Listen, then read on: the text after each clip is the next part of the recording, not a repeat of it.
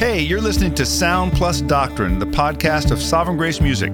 Sovereign Grace Music exists to produce Christ-exalting songs and training for local churches from local churches. For more information and free resources, you can check out sovereigngracemusic.org. Thanks for joining us. Welcome to Sound Plus Doctrine. This is our second podcast. Yeah, and we changed the background and everything. We did. We got rid of some of the books. Well, all of them, actually. Yeah. Every single book. We're not that smart. Actually, it was just a little confusing, we thought. So Yeah. Make it It's simple. a little simpler, yeah. Yeah, absolutely. We're happy that you're joining us. This week's topic and conversation is going to be thoughts on corporate worship in the pandemic, during the Ooh. pandemic. Wow. So I have a lot of questions for you, but to start, Great. how are you doing? I'm doing fantastic. Should we tell people who we are in case they don't know? Yes. I am David Zimmer, And I'm Bob Coughlin. and we are part of Sovereign Grace Music. Yep. And yeah, so we both go to Sovereign Grace Church of Louisville. Yeah. And we experienced the pandemic, Yeah. as every other church did. You couldn't get around it. And I feel like whether we release this episode now or in 2 months, these are just hopefully some reflections on the pandemic. Yeah. And questions I wanted to ask you, and hopefully dialogue we can have. But to start, I wanted to ask, how do you pick songs during difficult times? Not only in a pandemic, but just trials, personal trials you're going through, corporate trials that your members are experiencing. How do you, as a worship leader, pick songs that are going to serve your people? And what songs should you pick? Wow. That's a big question. I think there are two ways you can answer it. One is there are trials that people go through every week. So every Sunday, there are people in our churches who are struggling. Actually, everybody's struggling with one of three things: sin, suffering, self-sufficiency. Everybody's battling one of those three S's. And we need to be aware of that, each Sunday as we're preparing. That may be another podcast entirely. That's good. We should have another podcast on that. But there are certain times when not only there's sometimes when your whole church is going through something. I think of a time a few years ago when we had a brother in our church, had 3 kids. They were expecting their 4th, was hit by a car in an intersection, died. And it was on a Thursday. We'd already planned Sunday, but we scrapped everything and planned something different because you couldn't walk into Sunday morning thinking, well, let's just start like always. Celebratory. Yeah, that's right, because everybody in the church was affected by that. So there are those kinds of situations. And then occasionally there are situations that affect your nation, or in this case, the whole world. The entire world. Yeah. So the first thought that comes to mind is that if we find choosing songs during a time like a pandemic hard, that says something about the way we're thinking about every Sunday. Every Sunday people are going through hard times. Yeah. Are we aware of them? So I think it's probably a wake-up call for some of us, just realizing, wow, we don't have the songs that communicate these times, these feelings of sorrow and grief and confusion that are appropriate for God's people to communicate. I mean, all through the Psalms, I think 70 or so of the Psalms are lament psalms where the psalmist is talking about, this is a really hard time. This is a really difficult time. God, you are my help and my deliverer. Well, what do you need to be delivered from? Well, the things I'm going through right now. Right. I think, to get back to your question, the kinds of songs we should be choosing are the songs that acknowledge the confusion, the songs that acknowledge the sorrow, the songs that even not acknowledge the fear. We sing a song, "Oh Lord, my rock, my redeemer." My song when trials are abounding. Is that right? Yeah, my hope when tides of sorrow rise. Yeah. So my hope when tides of sorrow rise, I need to sing about that. But I also need to sing about my hope. I also need to sing about the fact that tides of sorrow are rising. My joy when trials are abounding. So your faithfulness, my refuge in the night. So those few lines address a lot of different situations. So we need songs that give people the opportunity to say, you know what? I'm fearful right now. You know what?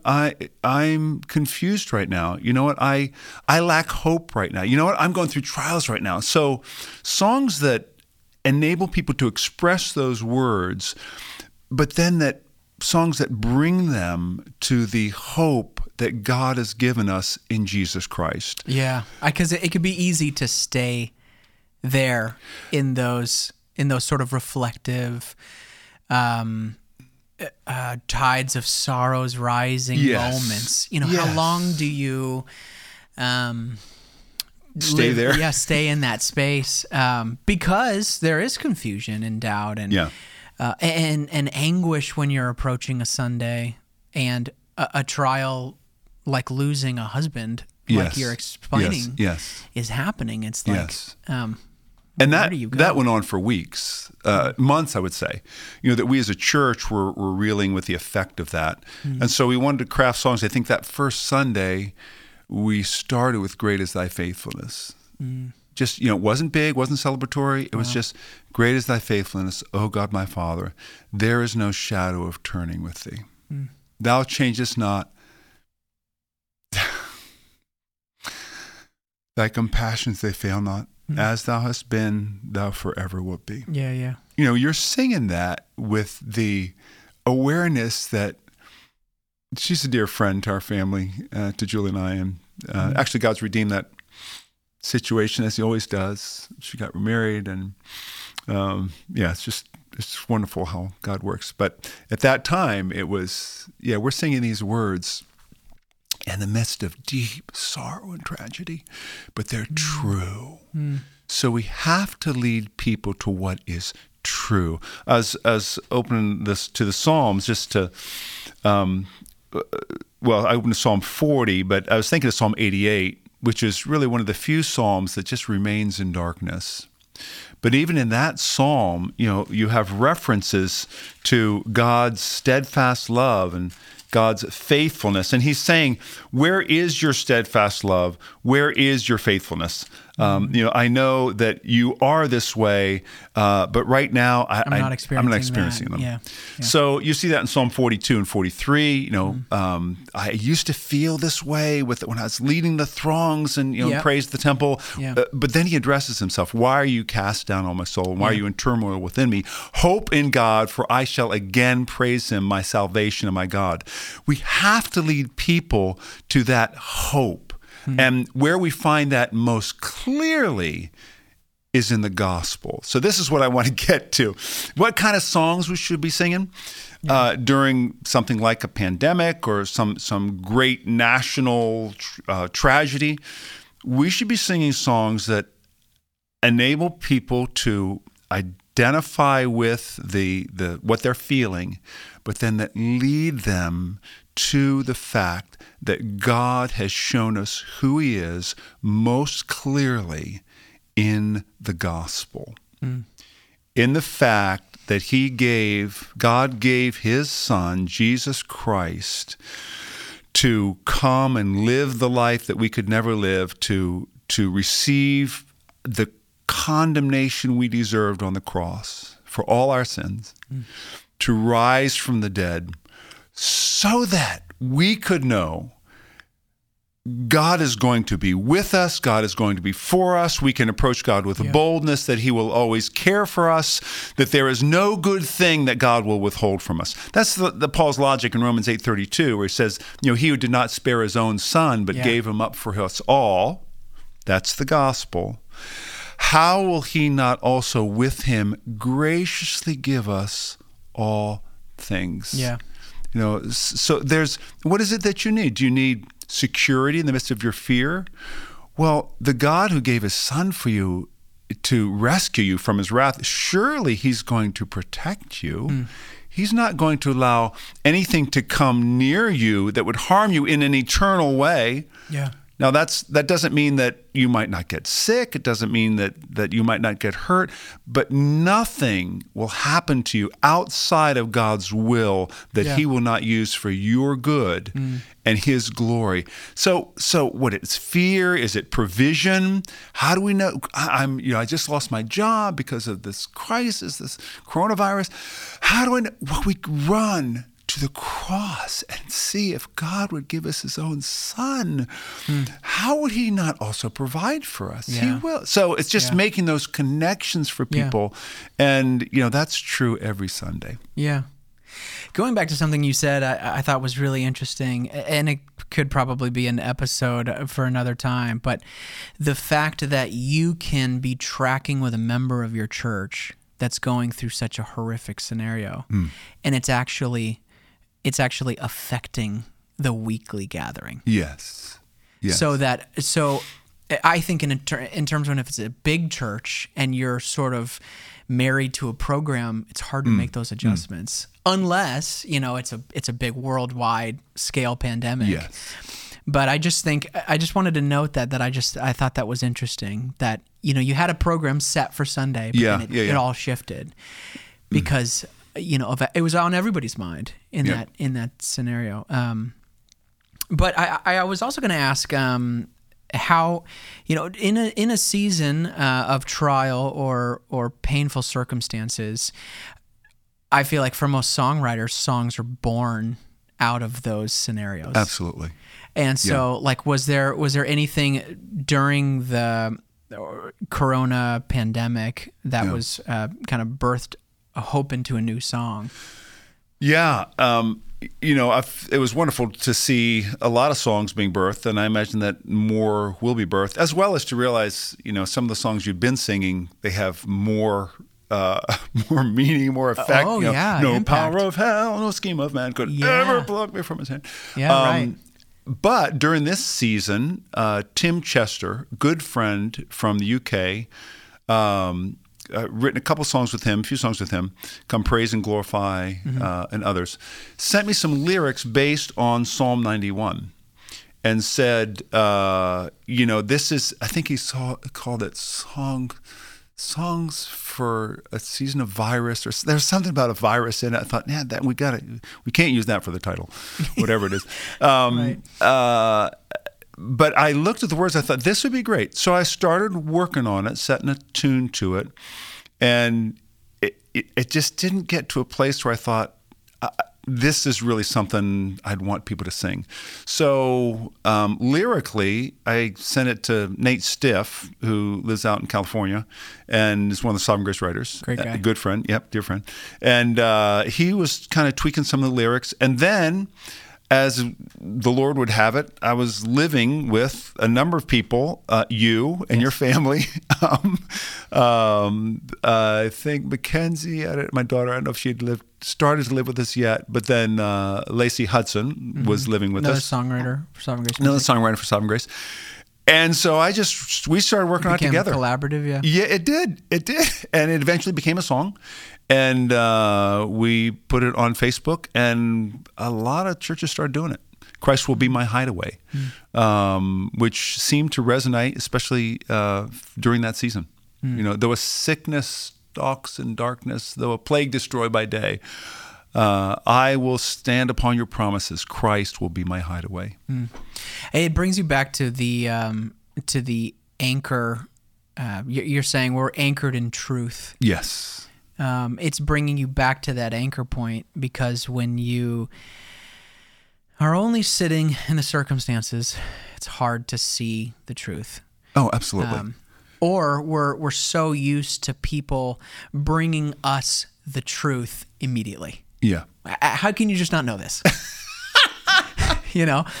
So it's finding God's a little gentler than that, right? I mean, most often it's finding that patient. It's finding that it's finding that balance of we're all agreeing that we need to hope in the Lord. Yes. But we're also reminding ourselves, like David, or reminding ourselves again why we hope in the Lord. And that's why the Psalms talk, and other parts of Scripture talk so much about remembering. That's one of the things that singing helps us do. Colossians 3:16 says we're teaching and admonishing one another. Why? Because we forget so much. We just, the circumstances of our lives, our emotions, our default is to think, I can handle this, I deserve credit for this, I'm gonna make this happen. And again, God says, you need to remember who I am, what I've done. Yeah. And that's what, gathering weekly, one of the things it's meant to do is to remember God's character, to remember his promises, and to remember most of all the gospel, which is the God's word to us on who he is and what he's done. Yeah.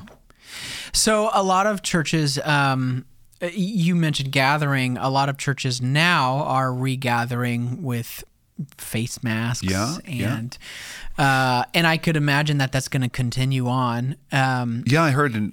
Someone wrote from Australia said, this may go on for years. I hope it doesn't, but that's what they said. Yeah.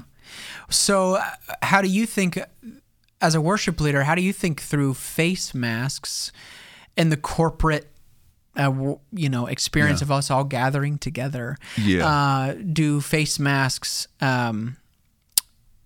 not putting the health aside for just a second, do the face masks inhibit anything in terms of expressiveness, or how do you process that as a worship leader? Well, that's a great question. As a leader, as we're doing this, I think we've met a few times with face masks, and it's really different. Because one of Psalm 34:5 says, "Those who look to him are radiant; their faces will never be ashamed." And when you're looking out at people, you see that, you see the radiance. But now you just look out, you see masks, and it's like, this is really different. Yeah. Our church still sings. Yeah. I'll talk about that in a second, like as one who wears a mask. Yeah. What to think then. But it's really different. God intends for our faces to be seen. Let me say that, I don't think this is an issue of persecution.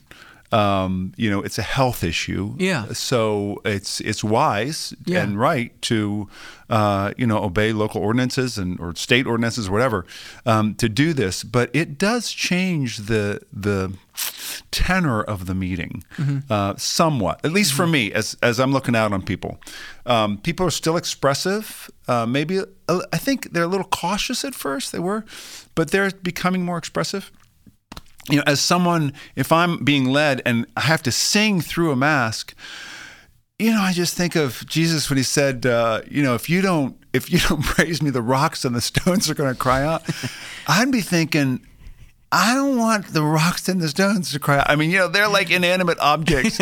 All I have to do is wear a mask. Yes, it's okay, because Jesus, you're worthy. Yeah. You're worthy of my loud voice behind this fabric. Yeah. I want the people around me to know. I want myself to know. I want you to know. You are worthy of these songs, these words. I need to be reminded of these things, and I want to express them to you. So that's really good, because I have friends that have even mentioned, I don't even know if I want to gather, because it's so different. You know what I mean? Yes. So they take the perspective of, it's just not the atmosphere I'm looking for. But going back to what you're saying, going back to really the core issue is we're gathering to encounter. It's we're gathering to remind ourselves. There are a lot of reasons we gather, but one of them would be to simply acknowledge that God is worthy, that Jesus is worthy. And, you think of good friends in China who are here, they're from China, who talk about some of the things they endure. as their meeting as the church. And I think, Yeah, I can't in imagine. America, we're just wimps. Right. Like, oh, if it's not just right the way I like it. I mean, I'm going to acknowledge I felt that. I was one of the ones who were thinking, I'm not going to do this until like it's all clear and we can just all meet together. You know, and all I'm back just to being normal. a baby. It's a privilege to gather with God's people. Yeah. And if you can meet outside, that's one thing that people have done. That's great. You know, my son Devin, his church is met outside. That's great if you can do that. But if you can't, it's worth gathering in whatever way you can. Yeah. Because as CJ, our pastor, would always say, you know, we're one day closer Yeah. to be able to gather, you know, together as we used to.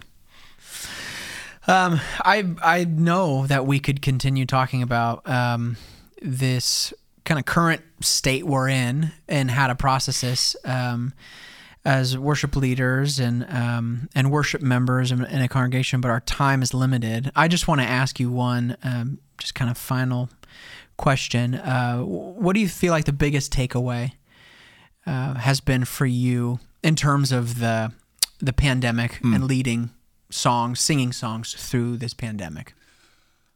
You know, I've always been someone who values the gathering of the local church. You know, God in His Word highlights through Old and New Testaments the importance, the significance of Him calling His people to gather in His presence for the purpose of calling to mind His greatness, His deeds, for the benefit of each other, you know, for building up the body. I value it more now. You know, it used to be when sometimes we'd go on a vacation, we'd miss 2 Sundays in a row, and I would just feel it. I'd feel like, oh, I want that. I need that, you know, that encouragement, that edification that comes from the saints gathering, spiritual gifts operating, you know, exalting God together, encountering God together. But I want it more now. I mean, you know, we live streamed for, I think, 10, 11 weeks. And it was fine. I mean, the Lord used it, I think. And some churches may still be doing that. But there is nothing like the church gathering. God does so many things. We're not Gnostics, you know, people who kind of poo-poo the existence of physical things. It's all spiritual. No, God made us with bodies, and when we interact with each other, there are so many ways God is at work to build up His people and to bring glory to His Son. So, I love that. I long for it, and we never want to take it for granted. Yeah, amen. Wonderful. Well, this concludes another podcast. This is the end? It is the end, All unfortunately. right. Well, thanks for joining us. Well, we look forward to more, and thank you so much for joining us. Yeah. See you next time. Thank you for listening to Sound Plus Doctrine, the podcast of Sovereign Grace Music. For more information, free sheet music, translations, and training resources, you can visit us at sovereigngracemusic.org.